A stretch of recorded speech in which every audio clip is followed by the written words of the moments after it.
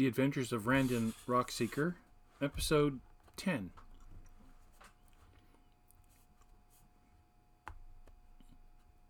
We left the Shrine of Tymora. The party decided not to waste any time, and we gathered our gear for a trip down the Tribor Trail. By my estimation, it would take us 2 nights to get to Coneybury, so we had to be prepared for a few nights in the wild. The Tribor were little more than a cart path, really. We had to keep ourselves on high alert, as there were numerous places where ambush was more than likely. To my surprise, our first day were uneventful. We found a good spot to make camp. Garland offered to be camp cook. Good thing, too. I don't think I'd trust anything that any of the others prepared, and that included myself. We set up camp, ate what Garland prepared, some kind of stew. It weren't too bad. We arranged 2-hour watches. My shift were very quiet, and I were looking forward to a bit of rest, after me prayers, that is. I awoke Lewis so he could take his shift. I must have been asleep for a couple of hours because we were all awoken by Virgil raising the alarm. Having served in a mercenary army, shaking off sleep in a hurry were a skill I mastered long ago. My companions were not so practiced, so it were me who saw what Virgil had raised the alarm about. Into the midst of our camp came stumbling a very large, very ugly ogre. The beast were drawn toward us by the smell of the cooking. It carried with it a large wooden club, more tree than club, really. The creature came at me with that tree and swung. The club connected with me, hit me right in the shoulder. My left arm went numb. I could still move it, sorta, but I were glad it didn't hit me on the other side, or me hammer would have gone flying. Virgil came out of nowhere with her short sword, and she stuck the brute in the calf. It roared in pain.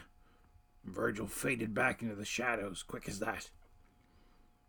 By this time, Lewis had roused himself, and he came roaring in, only to snag his foot on a log, sending him stumbling and swinging wide.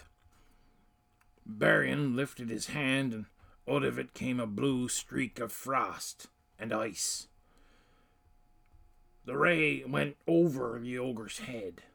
Perhaps, if he had not done so while still reclining, he may have hit the thing. Bah, wizards.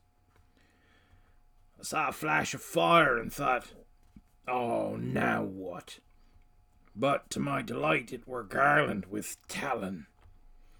What none of us knew was when Talon was wielded in combat, it looked like it were a flame. It were impressive. Not nearly as impressive as the fighter wielding it, though. Garland struck the ogre full in the chest. It roared in serious pain from such a critical hit.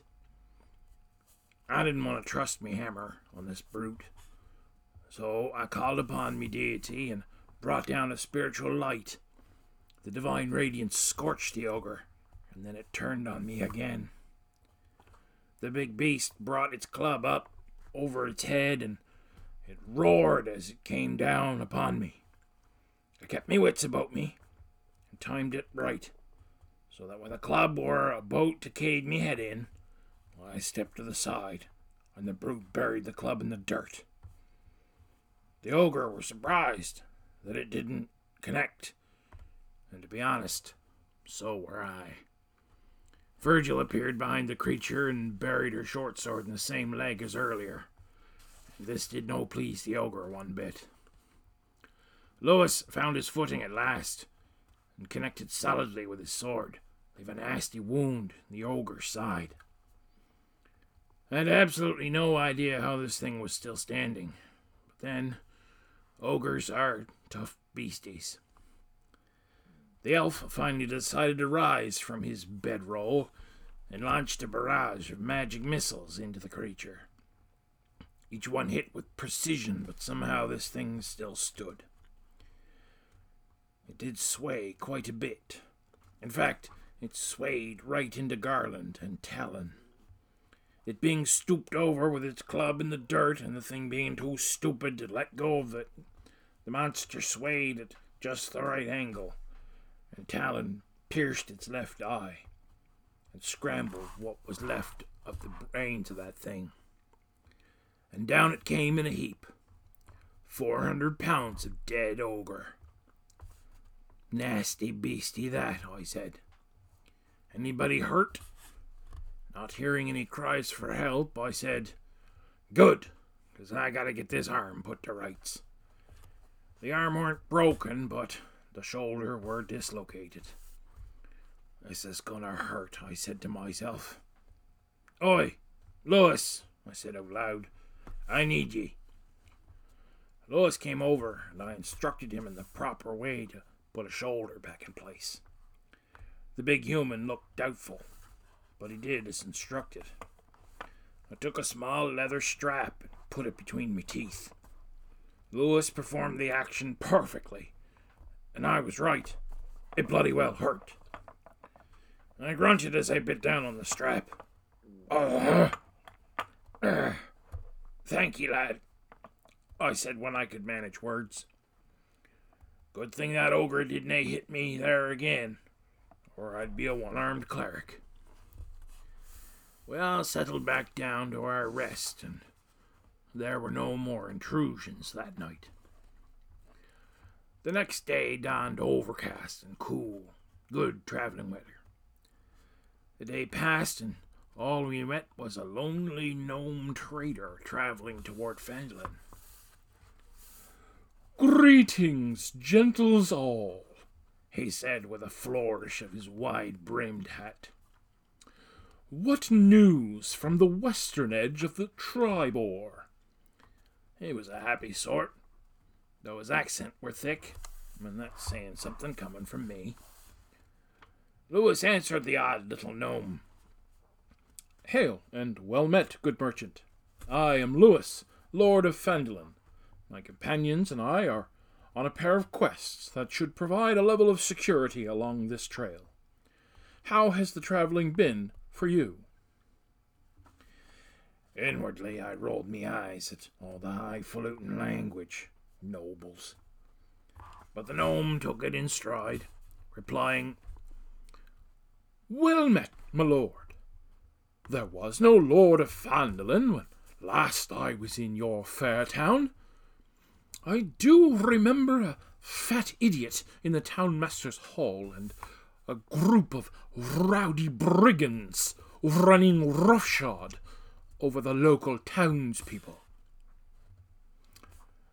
Well, good merchant, the Red Brands have been disbanded, and their leader has been taken to Waterdeep for trial. Phandalin is once again free of tyranny. Please, good gnome, what name may I call you by?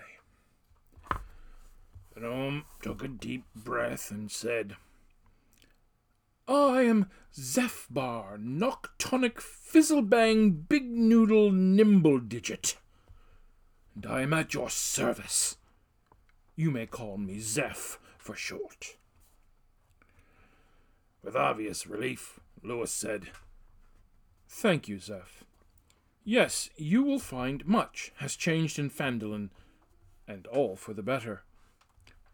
Wonderful, said Zeph. You must let me repay this good news with some of my own, though it isn't so good. On my way past Conyberry, I was accosted by a pair of rather stupid orcs. I call them stupid because they tried to rob me. Little did they know, but there's more to this humble merchant than meets the eye. He winked at Lewis. Yes, said Lewis. We have heard of these raiders and are set out to see to them. You have my gratitude for assisting us with this quest. I'm sure the rest of the ne'er-do-wells will meet similar ends." "Even better," Zeph cheered. "Well, good sir, I could talk all day and into the night, but alas, I must attend to my business." "Very well," replied Lewis. "I do hope to see you in Phandalin often."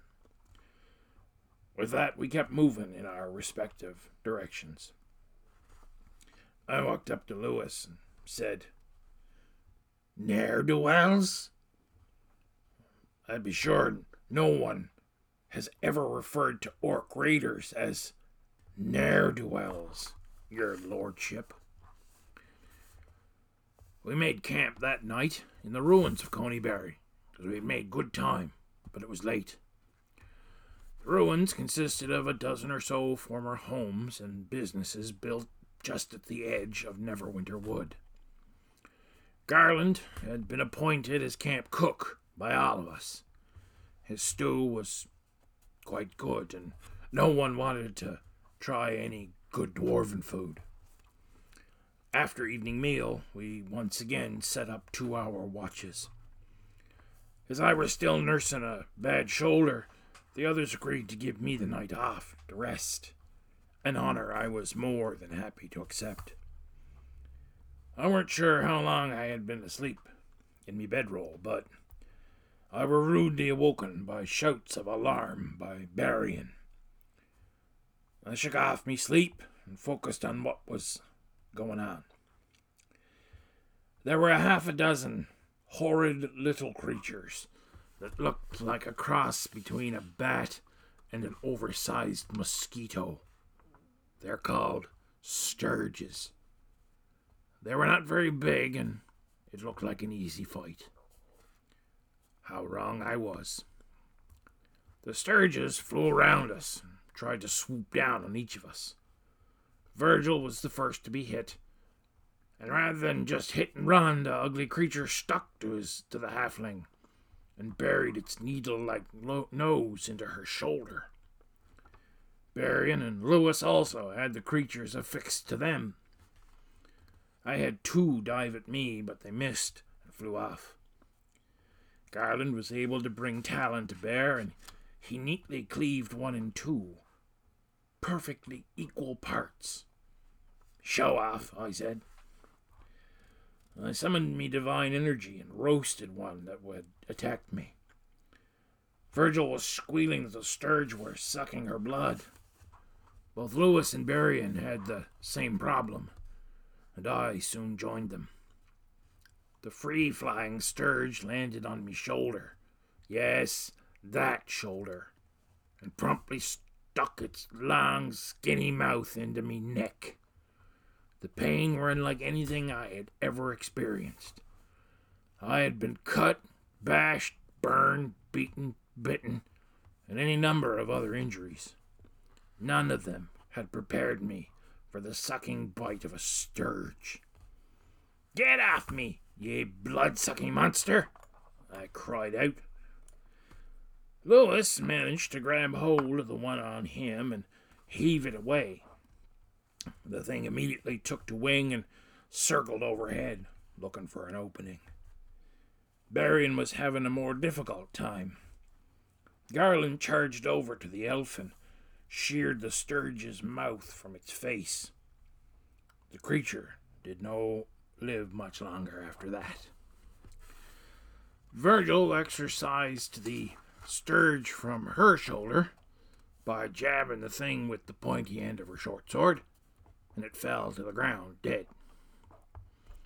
As the sturge attacked me were more behind me than not, I could not properly reach the thing, but I could see one circling overhead. I drew in me spiritual power and called down the holy radiance. Sadly, the sturge in me neck chose that moment to burrow just a little deeper, and the holy bolt flew wide of me target. The free sturge swooped down on Lewis, and rather than flesh, the creature was met with steel. Lewis hacked a wing off, and the scourge landed in the dirt. Garland ran over to me and said, "Hold still, Randon." I froze, as still as stone, and I felt Talon graze me neck to free me of the parasite. The encounter left us all winded, and 4 of us injured. I chose to speak a healing word, and my deity's magic washed over all 4 of us. It didn't heal us all fully, but it did take most of the pain away. It also gave me some relief in the bad shoulder. Thankfully, it were Garland's turn to take watch, so the rest of us were able to crawl back into our bedrolls. The rest of the night were silent. The morning dawned clear and cool, and after a quick breakfast, we went into the woods, seeking for Agatha the Banshee. There were a trail through the trees going in the direction the good sister told us to follow. The forest grew dark and still the further we went, and the air began to get noticeably colder, too. We rounded a bend in the trail, and we found a dome-like shelter made of woven, warped branches of trees standing close together. In the middle of the dome was a low doorway leading inside. We stood outside for a moment and briefly discussed what we needed to do. Lewis began. The good sister told us that Agatha was once an elf, so perhaps our elf should do the talking. I agree, said Barian, if only to keep Randon from putting his clumsy foot in his loud mouth. Virgil could no resist a giggle at that. I winked at her and said, "Well, at least this pulled your pointy nose out of the book you've been reading." We all entered the hovel and found a home of sorts. There were a few pieces of furniture, some shelves, chests, a table, and a reclined couch. All of the furniture were of old elven craft, probably quite valuable. We stood in the middle of the hut and looked around for its resident. After a brief time, the air grew very cold, and a powerful feeling of dread gripped us all. Then a cold, pale light flickered in the air, and it very quickly took the form of a female elf. Her hair and robes gently waved on an unseen spectral wind. Any beauty she may have had once had been replaced by a hateful scowl that twisted her features. You foolish mortals, Agatha snarled. What do you want here? Do you not know it is death to invade my privacy? I had never seen anything like it before. It were both beautiful and horrid at the same time. I could no take me eyes off the Banshee, even though I desperately wanted to. What I couldn't see was Lewis, Garland, and Virgil were also as transfixed as I. It were a good thing we gave the job to Barian, because he were the only one not so affected. You must pardon my companions, he said. They are not accustomed to being in the presence of one as powerful and fair as yourself, dear cousin. Agatha turned her gaze upon the elf, and she said, Who are you? How dare you consider yourself my kin? My name is Barian Nalo. I am a devotee of Ogma, and I'm on a mission of some importance from Sister Grael of the Shrine of Tymora. I know of this sister, Agatha said. She was here some days ago, and I chose not to reveal myself to her. Well then, Barian replied, I am deeply honored that you have chosen to grace us with your august presence. Thank you, dear cousin. You are indeed a polite one, the Banshee said. I like you. Perhaps I will help you. Or perhaps I shall keep you. Barian did not respond to the not-so-veiled threat. Instead, he capitalized on the compliment. I am overwhelmed with joy that I have been deemed worthy of your gracious favor, and I have brought you a gift. A gift? Agatha said. What kind of gift? Barian continued. A precious gift that pales in comparison to your presence and person. Then he held forth the bejeweled comb, given to us by the good sister.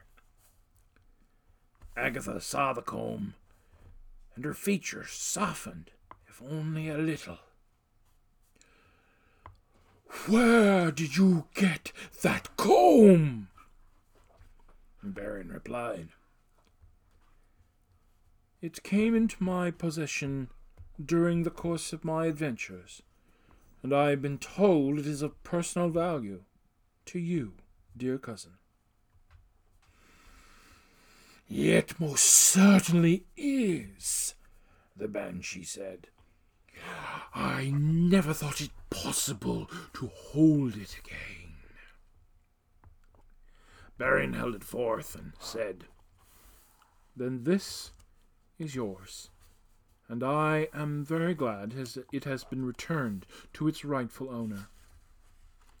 The Banshee plucked the comb from Barian's hand, and where her fingers brushed his palm rose a frosty mist. To his credit, Barian did not cry out or recoil, even though he must have been in some amount of pain from the frost. Agatha admired the comb, and we could see a glimpse of her former beauty. In repayment, I shall answer a single question. Ask me whatever you wish, as I know that you seek many things. I am searching for the whereabouts of a spell book that once belonged to the great wizard, Bowgentle, Barian replied.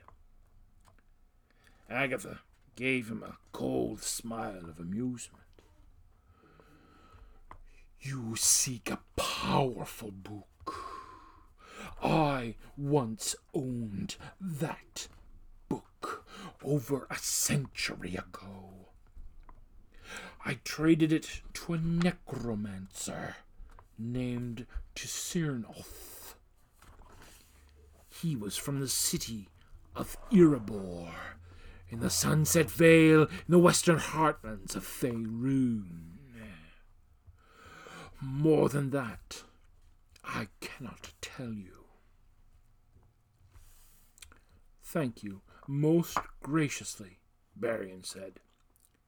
You have helped this humble wizard take a step in a lifelong quest. You have my deepest gratitude. Now we shall trouble you no more. Agatha turned away without another word, enraptured by the comb. I shook myself out of the awe I had felt and followed me companions out the door. The further we got from the hovel, the better we all felt. But I weren't really ready to talk about the experience. In fact, this is the first time I've ever told that particular story.